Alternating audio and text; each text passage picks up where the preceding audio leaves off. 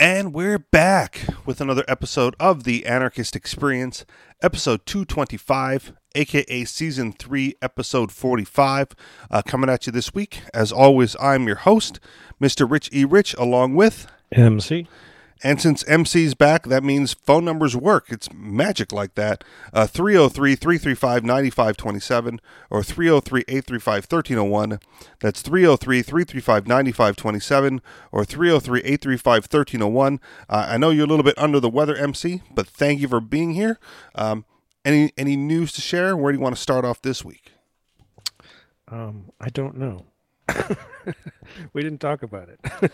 That's true. Well, it's mostly because, I wanted to get this thing going and get you on and off to especially since you said it's like a throat thing. If it was like sinuses or headache or some other kind of cold, my guy, we might be able to power through that. But with the throat cold, I know that when that happens to me, I just drink a fuck ton of tea and don't want to talk at all.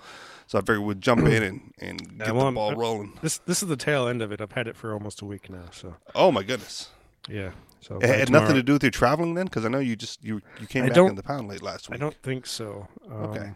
I was fine right after that. I even went out to dinner the day after I got back, and I seemed fine. And then I took some essential oils, and I took it the wrong way, and messed up my throat. So. Ah, well, be careful with those things. There's a lot of people that like them. We can jump right into headlines, and I don't really have anything this week. It was kind of a slow news week all the way around, unless you caught anything on the Mueller report stuff or Tulsi suing Google or anything like that. I mean, anything jumped out at you at all? I mean, I heard about all that stuff. The Tulsi thing is pretty funny.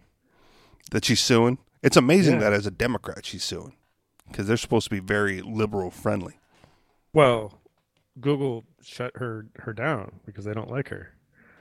Because she's not one of those Democrat friendlies. Yeah. Thoughts on that? You think she has a potential lawsuit or just another? Well, I mean, any news for her is good news. So it's a win-win for her to do what she's doing, and I think she's just a really smart person. Is she getting a lot of support, especially in Hawaii, just because that's like the home field advantage? No, well, okay. No, I don't think. I haven't heard anybody support her just because she's in Hawaii. Because they did it with Barack, right? He wasn't even like the senator from Hawaii, but like, oh my goodness, he's from here. He went to school here. Let's vote for him. And so there's definitely a consensus among the media, the mainstream media, that she isn't the one. And so every time there's an article about her, it's about how she doesn't have any experience and none of her bills got passed. And it's like, well, that's a good thing to me, that none of her bills got passed, because that means she's not screwing anything up. But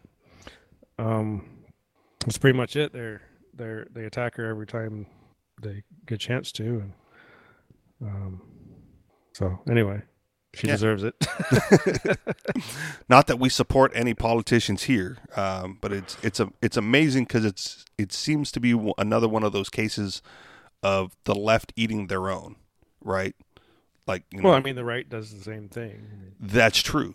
But when you talk about big companies like Google and Facebook, the narrative always seems to be that, they're pro-left, they're anti-right. They try to, all the pages, the internet wiping of conservative channels, right, was a big thing. Was it last month? And there wasn't a big problem with, there wasn't a lot of people from the left coming out to complain that, oh no, YouTube shut down my channel or Facebook closed my page or Instagram shut me down or anything like that. It was mostly the right, the conservative side. So it's interesting that amongst all that type of, I'm going to say censorship, might be the wrong term, but I'm using it here. That type of censorship from one of the big left liberal companies would be used against someone from that side. Now, whether or not it's because she's not the chosen one, because, there's still like Bernie bros and, Biden supporters out there is a whole nother thing. But I do find it interesting, intriguing maybe, that they would go after someone supposedly on their side. So what's interesting to me is that there's been more negative press about Tulsi than there has been positive press about any other Democrat candidate. So it just shows you they know how the system works, and it doesn't matter to them who gets in as long as it's not somebody they don't like. And negative information in the media is more effective than positive information anyway, so it's being used correctly. I mean, to get what they want anyway. Yeah. So that reminds me of the only other point of interest for me this week, and it's an unfortunate situation, and maybe I'm ill-informed. Who knows? And that's the whole Bernie Sanders doesn't pay his campaign livable wages. Have you seen this? Because a lot of liberty-friendly outlets attack this as well. And I read the article, and I think you saw my post on it. But I kind of okay, good. I'm glad, because I don't know. I thought maybe I was missing. No one else did. Like, no one jumped down my throat. I saw it the same way you did, and I've seen it that way before. Right. So yeah. So let's clear the air here a little bit, and maybe being one of the few liberty-friendly outlets with, I'm going to say, some intellectual honesty and integrity when it comes to these things. And again, the headline that wrapped around the world with Bernie Sanders was, rather than pay his employees, or rather than giving his employees a raise in order to get them to the $15 per hour campaign promise, right? Like that's the big number that everyone's, the raise the minimum wage to $15 an hour. In order to do that for his campaign, he cut their hours. And the liberty community, the conservative community, everyone went to Twitter. Look at this. Bernie Sanders doesn't understand economics, and he gets a lesson in what happens when you're forced to raise wages, right? And that is, you have to cut the hours of the employees, because there's only a fixed amount of dollars available for wage and all this. But then you read the article, and I'm glad you read the article too, MC, and not just the fucking headlines. But that's not even what actually happened, right? So for those of you listening who only read headlines, take a look at the article, because the one that I read basically said that Bernie Sanders has staff members, employees as staff that make $36,000 a year. It's a salaried position. Like, that's it. They make $36,000 a year no matter how many hours they work. And apparently they were working a fuck ton of overtime, like 60, 70, 80 plus hours a week on the campaign to get their $36,000 a year. Well, when you average that out, it's well below $15 an hour. And so rather than, give them a bump in salary, Bernie Sanders gave them more leisure time. He still paid them $36,000 a year, but cut their hours to closer to 40, right? I think one of the articles said it was like between 42 and 43 hours a week. So now they have a regular average, full-time job, basically. I'm going to say basically, right? Like we can hem and haw over the extra 3 hours. I don't want to do that. If you want to have that discussion, fine, you win. I concede. But let's say, a full-time job for $36,000 a year, working on Bernie Sanders' campaign, which then averages to the roughly $15 an hour, minimum that he's been touting as the livable wage. But everyone says, now he pays poverty wages, and there was another one that there's like a lawsuit against his campaign. And I went, wait a minute, he didn't cut their hours and cut their pay.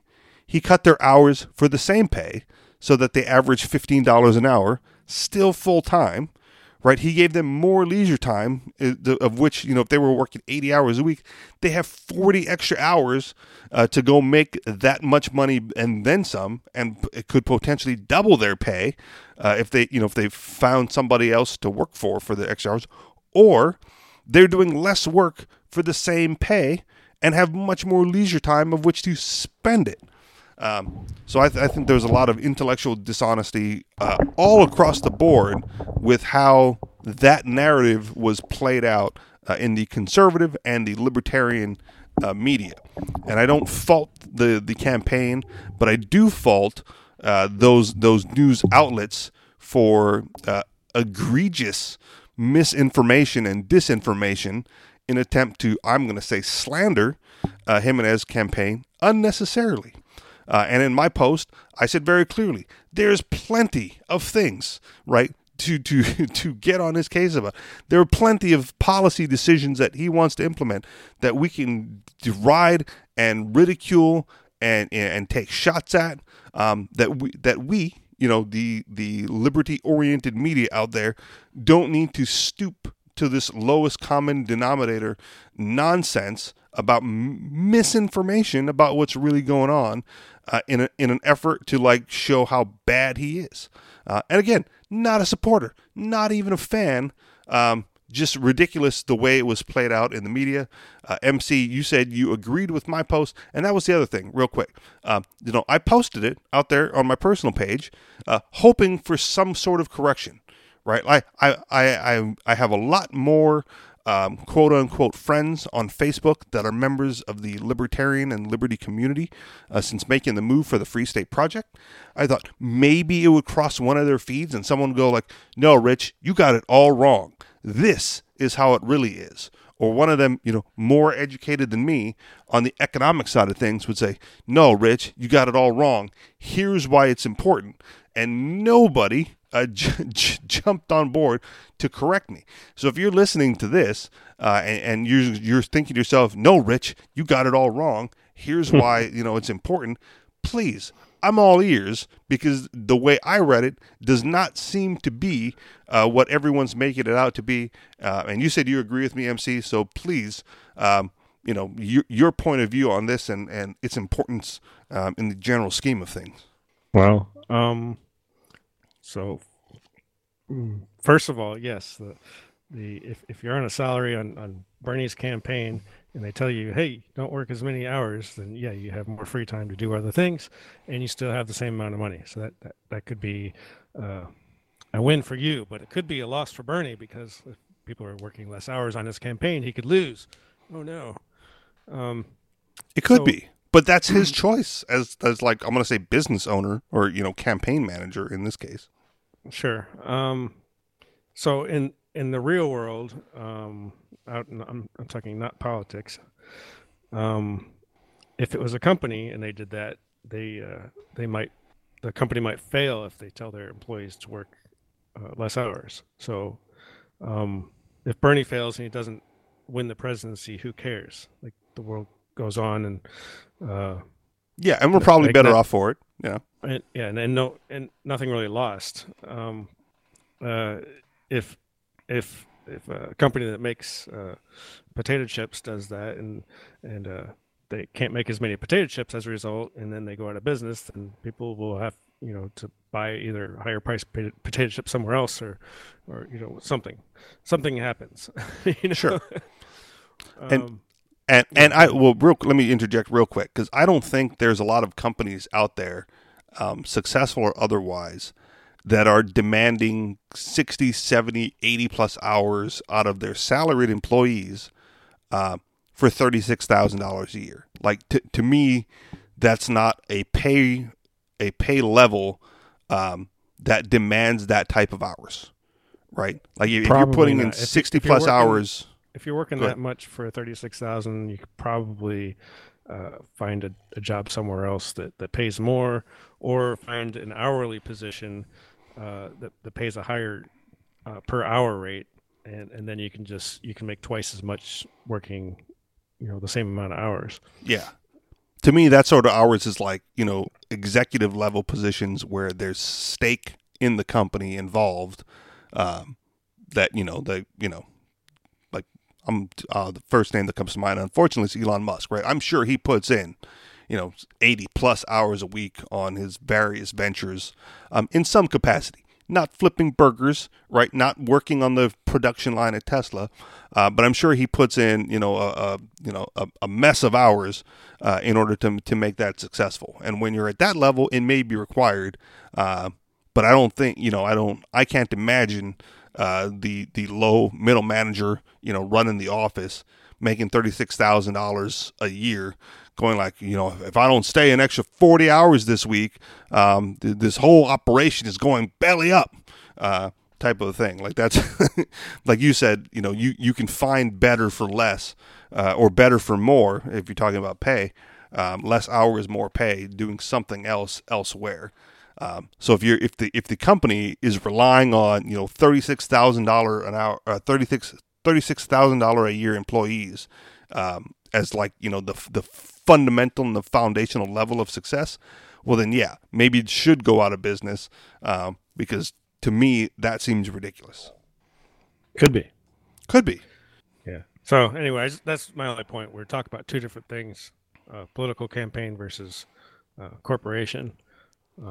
But in any case, what you should do personally, or anybody who's listening, find out what you're worth and try to get that.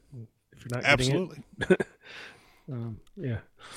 And go ahead. That's a conversation I get involved in quite frequently on the anarchist chats on Facebook, and because commies aren't worth minimum wage. Well, no, but they assume that the employer is ripping them off because they're not getting the correct amount of value for their labor, and the only person that can determine that is you. And if you feel that you're not getting it, then go somewhere else. So then the argument comes, well, all the companies are doing that, so there's nowhere to go. So I'm like, well, maybe the corporations have it right then. They're all getting close to the same amount, and if they're not, make another company that pays their employees better and gets maybe better work out of them, or maybe they can't get any better work out of you. Maybe that's really all you're worth. I don't know. Yeah, and when it comes to inadequate employees, this came up at the restaurant that I'm currently working at. Apparently, the guy who runs my station during the day before I get there isn't too bright. And I didn't pay too much attention to it because for a while the restaurant was shorthanded and I didn't know they had hired anybody. So I thought it was just, like when I get there and my station's a mess, I just go, well, it's because they're shorthanded and everyone in the kitchen's pitching in, right? Like no one person is responsible for this station, which is why it's not in the condition or the state that it should be by the time I get there for, the dinner shift. Excuse me. But come to find out, there's a guy. And apparently it's becoming more clear, not a very well-liked guy, because all of a sudden, everyone from, the kitchen to the front of the house staff is starting to talk to me about this guy, which, kind of boosts my ego a little bit because they're like, oh my God, he's so terrible. To the point where the new head chef was talking to me about it last night. Yeah, last night. He said that this particular employee called our sous chef to let her know that yesterday, Friday, he was going to have to leave early to go to a doctor's appointment. Like he had to leave at 3:30. And so my chef was relaying this information to me that he's supposed to be gone by 2:30 to get there, whatever. Yeah, 2:30. He had to leave at 2:30. And that 3:30 rolled around, so an hour after he was supposed to be gone and out of there to make it to his appointment on time, he approaches the head chef and is like, so did the sous chef tell you that I'm supposed to leave at 2:30 today? And the head chef goes, yeah, it's 3:30. Like, what the fuck are you still doing here? And this, dumb employee, right? This guy who, they want to pay him the $15 an hour minimum wage because he's back of the house, so he doesn't even qualify for that, very, very low front of the house bare minimum stuff. He tells the head chef, well, you're the boss in here. You're supposed to tell me, like taking zero responsibility for his own schedule, for his own time, for getting out of there and making it his doctor's appointment on time. Like totally disregards it all. Waits an hour and then complains that he wasn't allowed to leave. And I jokingly told the head chef, Mike, man, you know what's going to happen now? You're going to catch a bill from him for the cancellation fee or the reschedule fee at the doctor's office. If you don't give them 24-hour notice or whatever, they charge you. Like, he's going to blame this on you and send you the bill to get charged for that. So yeah, so fine, and at the same time, they come to me and they go, this is the sous chef. She's like, oh God, Rich, like, why can't you work more? And my God honest response is because I was like, because you guys don't pay me enough. She's like, is that it? Is that really it? I'm like, yeah, that's it. At the rate you pay me, this is when I'm available. And if you want to change that, she's like, well, give me a number, So I threw out a number. I didn't even do the math myself. I just threw out a number that I thought was high and a little bit ridiculous. She goes, okay, let me go talk to the chef. So she talks to him. He talks to me. They're going to have a conversation with the general manager. And hopefully set up a meeting, because I'm like, well, here's the thing, right? Like, I'm booked, but I can unbook myself from other endeavors if you pay me more. You can have those hours for the right price. So hopefully we'll sit and negotiate that. And then, talking to the chef about it, I'm like, well, a couple of things. I told him this, like, part of it is you guys are buying more hours, right, which costs more. And part of it is merit-based, clearly, because I'm well above the standard set by my, the guy who starts before me. So if we're anywhere near the same pay, I deserve a lot more, type of a thing. So we'll see how that goes.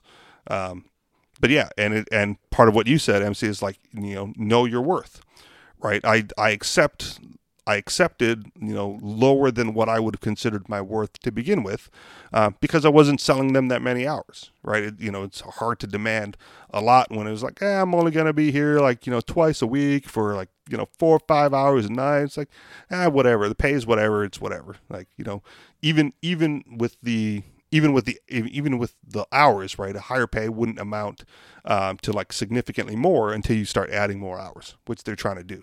At that point, I was like, well, yeah, because now you're competing not only with the other companies that I work for, to bid my time away, but now you're trying to buy some of my leisure time, and with as little leisure as I get, that's a pretty high price to begin with. So yeah, know your worth, and if you do a good job, right, especially in comparison to your coworkers, you have a position not to demand, but to negotiate for better than average wages. And one of the chefs that recently left the company, he was there for like 7 years. And, when he left, he's like, it's ridiculous how much they're paying me at this point, because every time I try to leave, they give me a raise. But he was totally worth it. Him being there for that long with that skill set and knowing the ins and outs of the restaurant totally justified, the outrageous pay that they were given, a full-time line cook. But, also knowing that, I go, well, definitely, I haven't been there for 7 years, and I don't work full time. But knowing that, I go, it's there. Same thing happened to me at Taco Bell. I was there for about 5 years, and when I went to take my other position that I trained for in college, they were like, why don't we just pay you the same and you could just stay here? And I was like, because I don't want to make tacos. Yeah. So you can keep the money. I'm going to go work on some telecommunications stuff. It seems like more fun to me. So. Yeah. And so they would have to, that's the other thing. They would have to have paid you significantly more to continue to make tacos instead of doing, but at that time it was only a couple more dollars. Yeah. And that they were offering. But if they said, like, offering, we'll double your pay, then all of a sudden, making tacos can be a little bit more anyway appealing. they could double my pay unless they gave me my own store. Maybe I don't know. Yeah, I'm just saying there's a number out there that would have. There's definitely a number that you would have said, yeah, I'll stay and make tacos. I probably wouldn't have though. I was Really? done. I was over Wow. it. I was Okay. like, I don't want to see tacos anymore. All right, fair enough. Keep the money. Yeah, and that's kind of how this chef felt when he left. Was like, yeah, and he didn't even leave for another career. He just went to another restaurant, to learn new things and to advance his career elsewhere by working under a different chef. Yeah, if that's your career path, right, more power to you. Like for me, part of it now is my injury. I can't be on my feet, or I shouldn't be on my feet. It's prohibitively difficult to be on my feet for an extended period of time. So working full time on my feet in a restaurant just is prohibitively difficult. So I work the short hours, and I have like my other bread and butter job that I go to before that. But I still enjoy the restaurant. Like I still have fun there.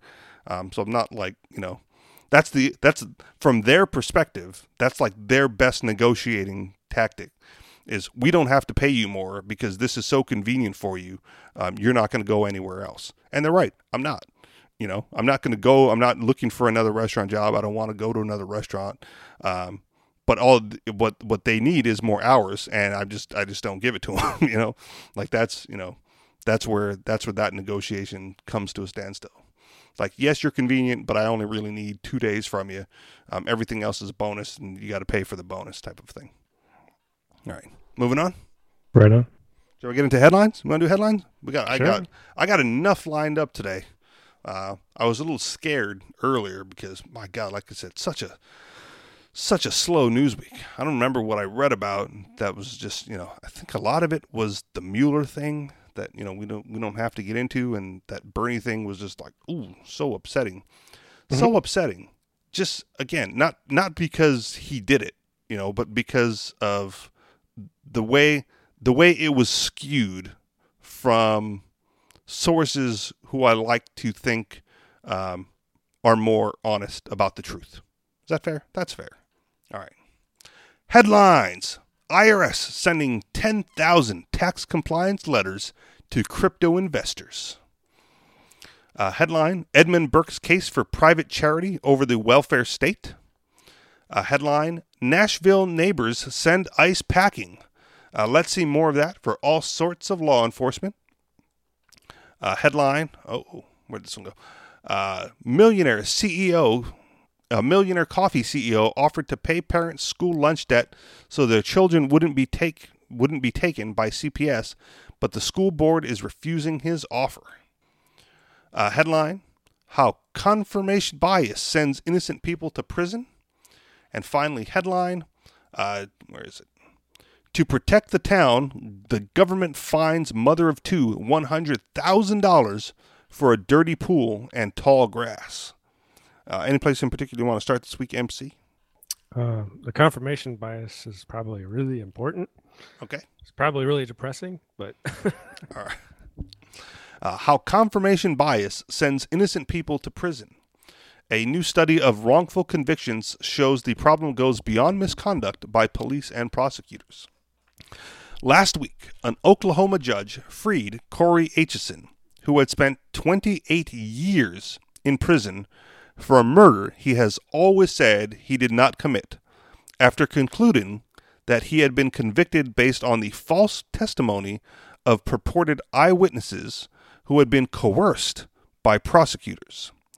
The next day, an Idaho judge exonerated Christopher Tapp, who had served more than 2 decades for rape and murder after DNA evidence implicated another man who confessed to the crimes. While cases like these often feature wrongdoing by individual prosecutors and police officers, a new study suggests the problem is deeper. After analyzing 50 wrongful convictions and other investigative failures, Texas State criminologist Kim Rossmo and Joycelyn Pollock found that confirmation bias, reinforced by groupthink, and strong incentives to quickly identify the perpetrator of highly publicized crimes figure prominently in the mistakes that send innocent people to prison. Once police decide they have the right suspect, Rossmo and Pollock report in the Northeastern University Law Review, they tend to develop tunnel vision that obscures other possibilities.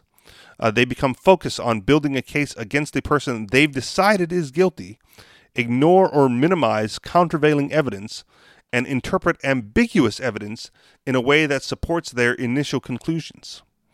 After Angela Correa, a 15-year-old high school student in Peekskill, New York, was raped and strangled to death in 1989, for example, police quickly settled on one of her classmates, Jeffrey Descovich, as their sole suspect. Suffering from tunnel vision, detectives pursued a single-minded course of action designed to get Descovich to confess. Rossmo and Pollock write, police did not look for other suspects despite the presence of exculpatory physical evidence. In a classic confirmation bias pattern, detectives changed their theory of the case when the DNA test results came back, excluding Descovich. Descovich was convicted in 1990 based on false confessions he later retracted. For years, the Westchester County District Attorney Janine Pirro, now a Fox News host, who opines on justice, rejected Descovich's request to compare the DNA evidence against a criminal database. Descovich was not exonerated until 2006, after he had served 16 years in prison, when a new DA approved testing that identified the actual perpetrator. Christopher Tapp's conviction was also based on a false confession that was contradicted by DNA evidence. The pattern in about a third of the 367 cases in which the Innocence Project has used evidence to clear people who were wrongfully convicted, interrogations are not a quest for information, observed the Innocence Project's Vanessa Potkin. The purpose is to get an admission. In another case that Rossmo and Pollock examined, Bruce Lisker was wrongfully convicted in 1985 of stabbing his mother to death in their home in Sherman Oaks, California. He was not released until 2009, at which point he had served 26 years after a judge determined that he had been convicted based on false evidence, including the testimony of a jailhouse snitch police knew was unreliable. Excuse me. Investigators coerced a confession quickly recanted from the 17-year-old teenager through the offer of a plea bargain, Rossmo and Pollock wrote. A rush to judgment, followed by tunnel vision, led to confirmation bias. Exculpatory evidence was ignored, while the alibi of an alternative and viable suspect was never checked despite inconsistencies in his story.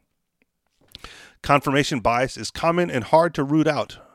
Rossmo and Pollock recommend training in cognitive de-biasing, better evidence procedures, closer supervision, and general awareness of cognitive biases and the factor that let them run riot. Rossmo and Pollock also note that the probable cause standard for arresting someone, which creates momentum towards a conviction, is a low bar that does not require showing the suspect is more likely than not to be guilty. A probable cause that is not probable is inconsistent with both language and mathematics, they write.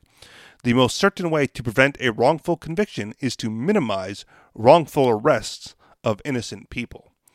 End of the article. Your general thoughts, MC, on cognitive bias in general? Because I don't think anyone is immune to it, but how it relates to that particular profession. My gosh. Well, it's weird because the people that are seeking out to arrest somebody, a lot of times they're just trying to win, like it's a game, right? Like if I get an arrest, if I get a conviction, then it's more points for them somehow, right? Yes. So it doesn't matter if they're right as long as they win. Right. And so I think that's part of the problem. There's not much focus on the people, So yeah, it's a difficult situation. I think the system is rigged in that way, and for the most part, I think. I mean, yeah, it's terrible when somebody gets convicted wrongfully in the case of like a violent crime. But we have a whole system that's built up to convict people for nonviolent crimes, and so it's like that. I think that's part of the problem is that we have a system to criminalize people, whether they're violent or not.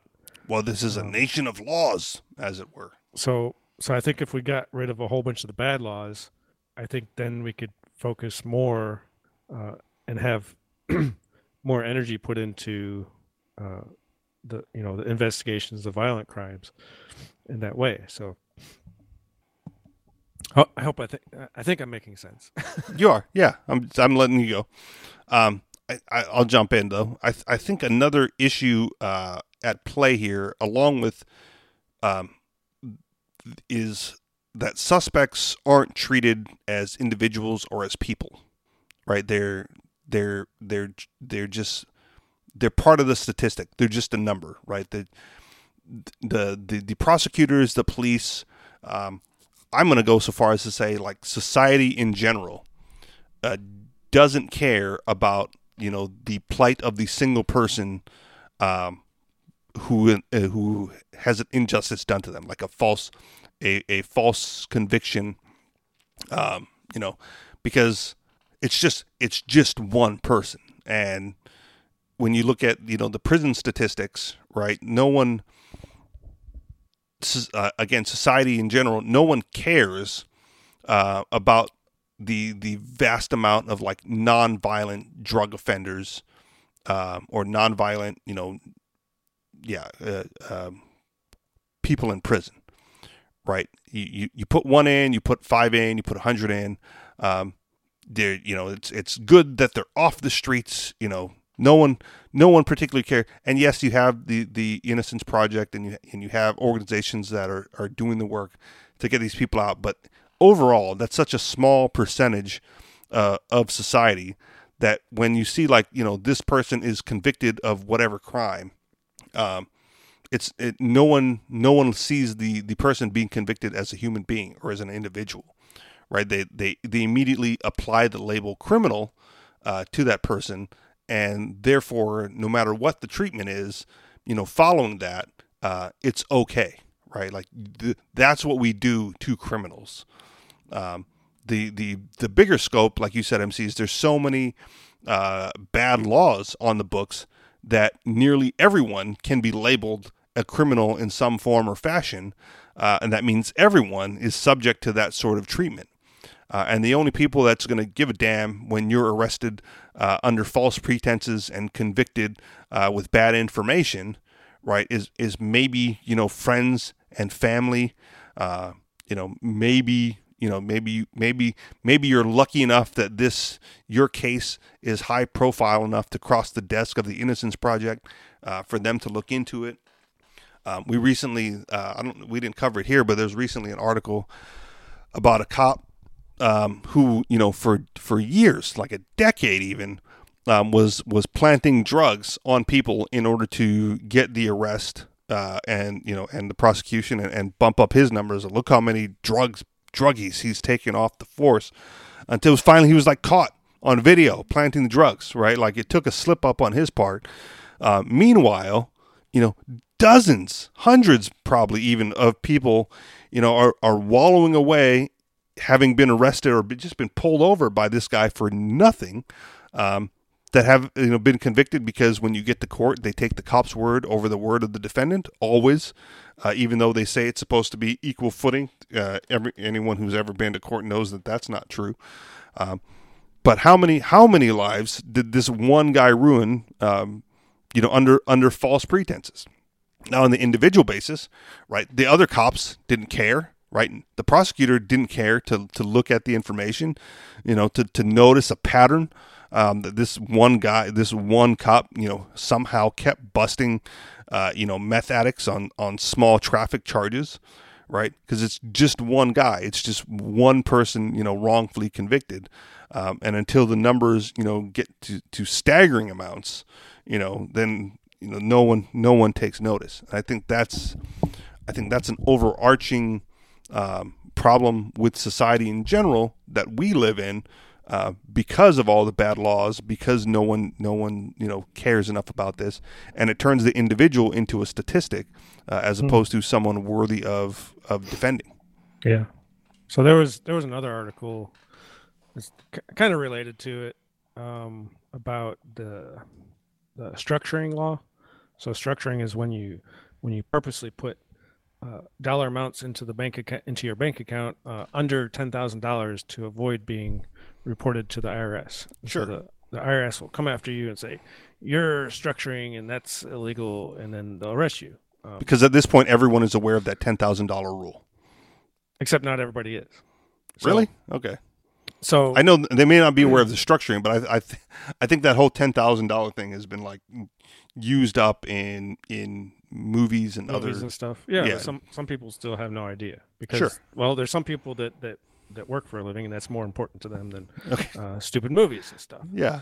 So anyway, this last one I saw was about a bakery, and so they had 10 agents go into his business and pull him and his brother or his son or whatever into separate rooms and tell them how they're going to take his money, and there's nothing they can do about it.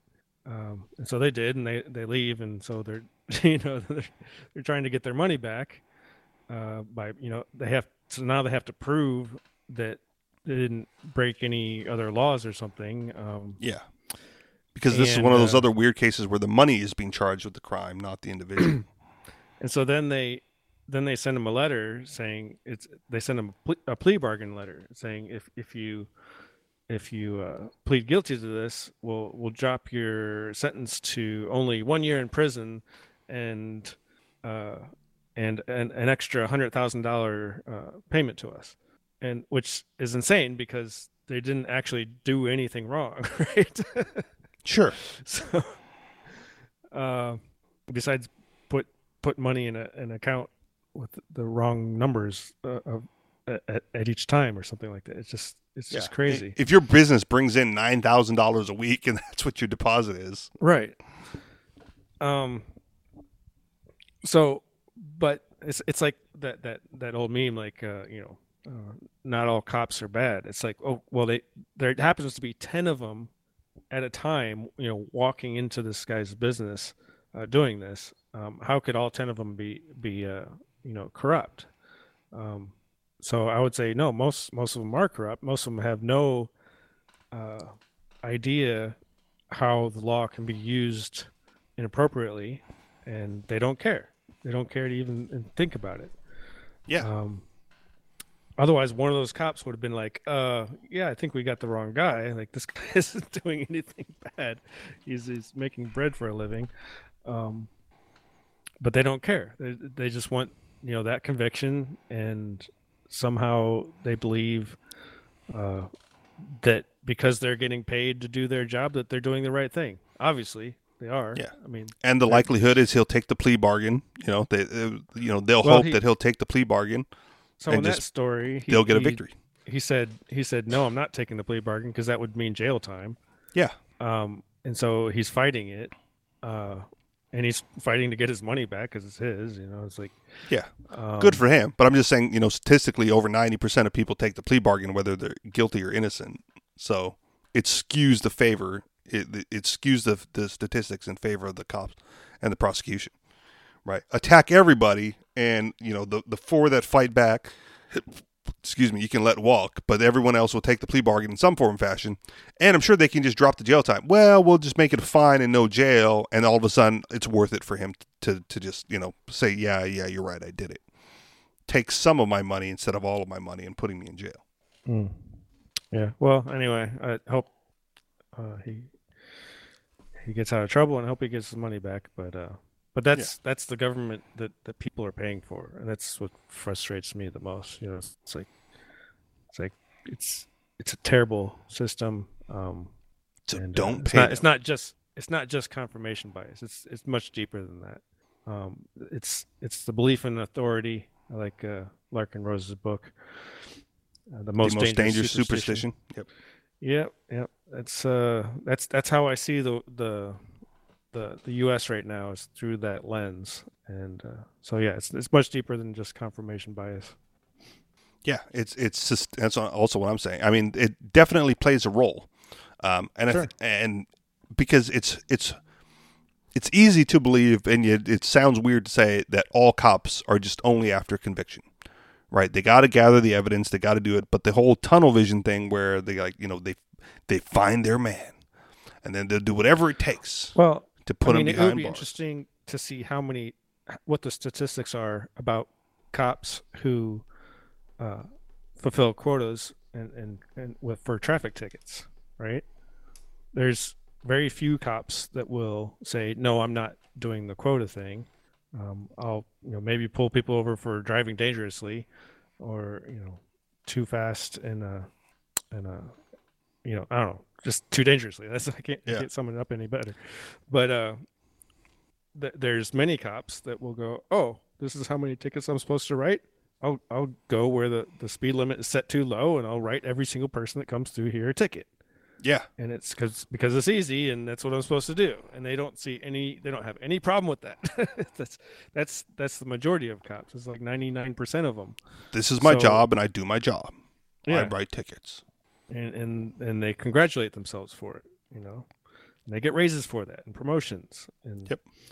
and they show off to impress their supervisors. And those are the ones that get ahead, and it's sad. So, but that's what we're dealing with. So Yeah, and a lot of and bad that's laws and stupid people putting up with it. I was asked a few weeks ago, like what I see as um, the important issue facing like the liberty community here in New Hampshire. Right? It was just like more of a survey question than anything else to enhance the discussion. And I said traffic laws. Right? If we can get rid of a lot of the traffic laws here as part of the Free State Project, that would do a lot for me and my personal liberty. Because right now, every time I get on the road, it's a risk. Because I'm a free traveler, right? I don't have a license. I drive anyway, just to prove that I can, right? That little piece of plastic means nothing. I get on the road, have been doing it for a long time now. Unlicensed and whatever, and no real issues yet here. But the discussion also came up at dinner the other night, because a lot of the freeways here in state are the regular 2-lane freeways. And I'm amazed that some people still believe that the left lane is not for passing. Right? It's like, no, I just drive in the left lane, and if a car comes up behind me and they're going fast, I'll move over unless they tailgate me. If they tailgate me, I'll slow down. I'm like, dude, you're a dick. Like that. I don't even care if it's the law. That's just that's common courtesy. Just that's how it should be done to be most effective and efficient. But apparently, New Hampshire has recently passed. I think it was as of January of this year, an obstructed lane law. Like the left lane, you cannot impede the flow of traffic if you're in the left lane. Like you must yield to oncoming traffic in the left lane. And I commented at the time, like, yes, but only at the speed limit. Right? Like if you're going the speed limit, you can impede traffic in the left lane.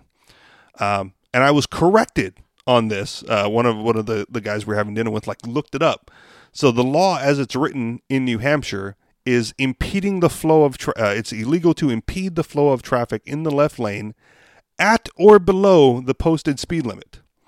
So if you are going the speed limit and impeding traffic, you can be ticketed for driving in the left lane.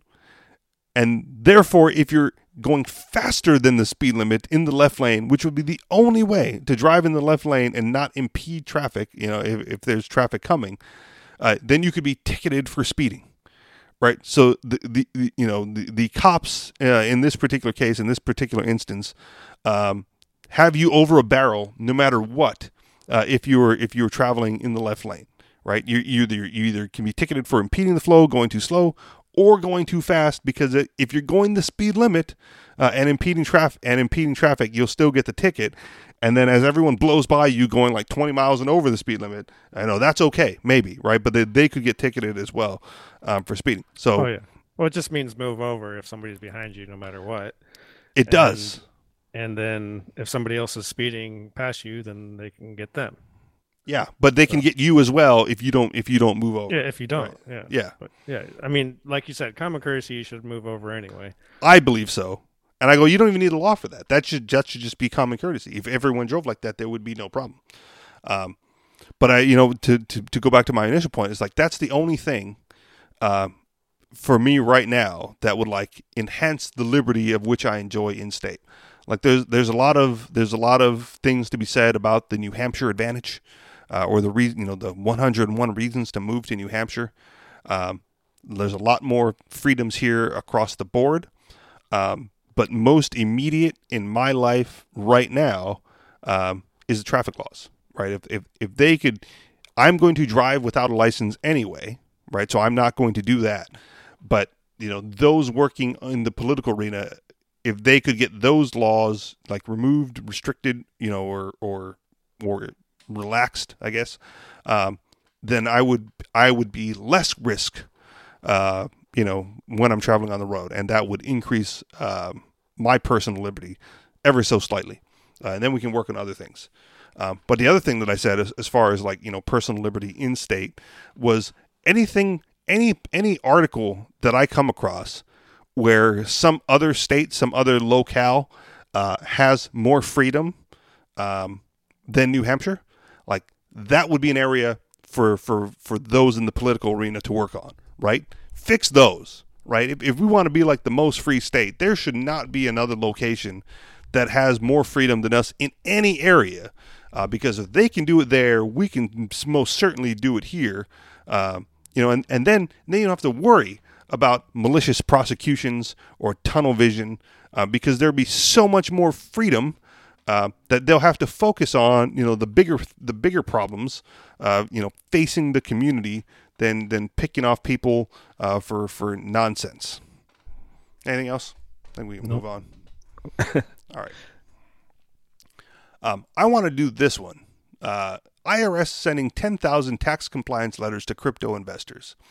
And I want to share an anecdotal story before we get into that. Unless there's something else you want to do. Is something else really pressing on you, MC? No, it's okay. Okay. Because on Facebook, my auntie posted that she got a call from some scam artist. Maybe you've gotten this phone call too, MC. She posted that some scam artist is leaving messages and talking to people saying that your social security number has been deactivated or compromised. And I went, that's stupid.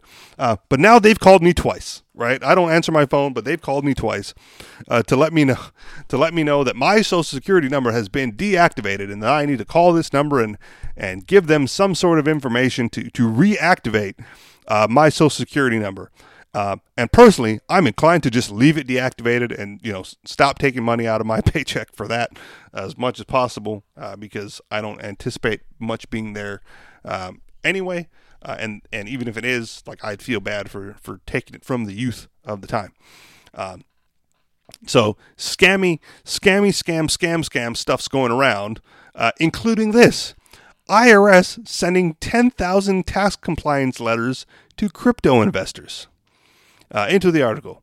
The United States Internal Revenue Service is sending letters to crypto investors to clarify crypto tax filing requirements and, in certain cases, compel them to pay back taxes. The IRS announced its letter campaign in a press release on July 26th.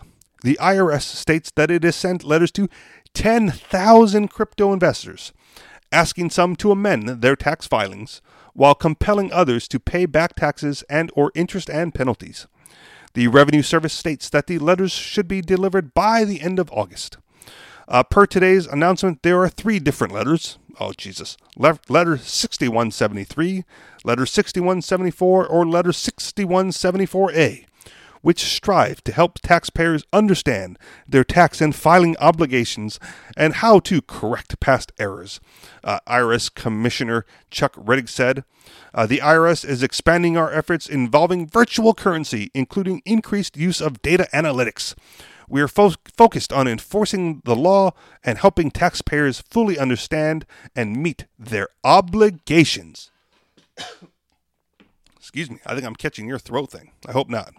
Oh, no. It's a little scratchy. No, it's just a little scratchy. So I'm trying not to cough in the mic. Now, skepticism towards IRS. Some are more skeptical about the IRS's intentions. According to a July 26 Forbes report by crypto tax attorney Tyson Cross, the tax authority could be using a list of taxpayers identified by Coinbase in 2017 to conduct a blanket campaign, saying this would seem to indicate the IRS is sending these letters to taxpayers as a phishing attempt without any real belief that each recipient has underreported. Cross says that several of his clients who accurately reported have received letters and writes that several other tax professionals have revealed that their own clients, despite accurate reporting, had also received letter 6174A. A letter campaign follows low filing rates for crypto taxes. Cross advised investors not to panic should they receive the letter, but to thoroughly ensure the accuracy of their tax returns, given that they are at the very least, it means they are on the agency's radar. As previously reported, data released ahead of the close of preceding tax year indicated that just 0.04% of tax filers were reporting capital gains from crypto investments to the IRS. Back in July 2017, the IRS had required that major U.S. crypto exchange Coinbase hand over detailed information on every one of its then 500,000 plus users in an attempt to prevent tax evasion. However, a court ordered in November 2017 reduced this number to around 14,000 high transacting users, which the platform later reported as 13,000. An alleged presentation by the agency earlier this month reportedly revealed that the IRS hopes to use grand jury subpoenas on firms such as Apple, Google, and Microsoft to check taxpayers' download history for crypto-related applications. So your thoughts, MC, on this phishing expedition to try to scare people away from crypto filings and hidings?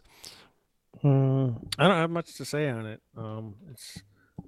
It's probably what it is, a phishing attempt, and yeah, so interesting. I also think it's interesting that if they're basing it off like the 2017 numbers, I'm sure that a lot of people have taken some major losses between then and now. Oh, sure. As the market went through the downturn, and that if they're not reporting gains, it's because there haven't been any for a very long time. I also wanted to share that little anecdote about the Social Security number being invalidated, because I think this is in the similar vein, right? This is a scam shot, a blanket attempt by the IRS to scare people into providing information that the IRS couldn't garner on its own, right? They're trying to scare people into incriminate themselves, violate your Fifth Amendment right to not testify against yourself in this case. But even as the article said, the people who are trying to accurately report are getting the letters as well. And if they're only going on the Coinbase thing, I think that says a lot about where you should be trading your crypto. Wouldn't be on Coinbase as well. But yeah, the IRS finally recognizing. I know it's been in the tax code for some time, but finally taking steps to get those people, to get those rich folks and their crypto holdings. Another crypto-related thing, I was listening to one of my tech podcasts, and I find it odd that host despises crypto millionaires because he feels like unlike the rest of the tech industry, who've launched startup after startup and IPO after IPO for tech that sucks, only to get bought out by bigger companies. That somehow, crypto millionaires who got in early and cashed out aren't worthy of their wealth, right? And that it's a bad thing that a bunch of crypto millionaires are looking to migrate to Puerto Rico to avoid income tax in the United States. I go, well, fucking good on them, right? Jealous much because they didn't add value in Silicon Valley or whatever. Like, screw you, hippie. Take your millions, get the hell out of here. Don't tell the IRS. I think it's funny after. Go ahead. And most of the trading type activities are people trying to live off of other people's productions. So like, I understand his point of view, but at the same time, like, it's really shitting on like the whole market and how it works. Not even the crypto market. Yeah, because even the stock market, it's not. Yeah, everything. I don't want to say taking advantage, but like, you decide you think you're going to get out some money by selling, and someone else thinks they're going to get some gains off of buying from you, and that's right. That's the way trade works. Right, but that's also why I think Bitcoin is a much better thing to trade, because there's nobody in charge of it. My favorite quote from Warren Buffett, which I don't even know if he stands behind anymore, is like, don't invest in a company unless you're an insider. And most people aren't insiders, so they have no business picking individual companies on the stock market. Now, he would probably say there's investment funds and ETFs and other types of products that are sure safer and better. But yeah, as far as individual companies versus Bitcoin, I would pick Bitcoin because it's much easier to predict what's going to happen with it. Absolutely. And I was going to say, the other comment that I wanted to finish with is someone once posted, I don't know if I shared this here before, that libertarians and liberty-minded individuals are the worst boat drivers on the history of the planet. If you don't get that reference, is because we lose a lot of our stuff in boating accidents, right? Oh yeah. I mean, you kind of told me that joke a while ago, MC, and it's spreading, right? Oh, what happened to it? Lost in a boating accident. All that profits, all those gains, down with the ship. So sorry, too bad. Yeah, unfortunately, it's true. That's what happens. That's what happens. You get all that wealth. You go like, what am I going to do with it? I'm going to buy a boat, take it all on my boat, and then you lose it on the boat. Shit happens. All right. I didn't have to buy a boat. My friend had a boat. So, well, lucky you. Mine too. Final thoughts? Nope. All right, we'll wrap up so you can go get better and take care of that throat issue. Thank you very much for listening, everybody. You guys know where to find us. AnarchistExperience.com. Minds.com/The Anarchist Experience. And if you'd like to contribute to the show financially, you may do so through Patreon, patreon.com/The Anarchist Experience. Thank you very much for listening, and we'll talk to you all next week. Peace.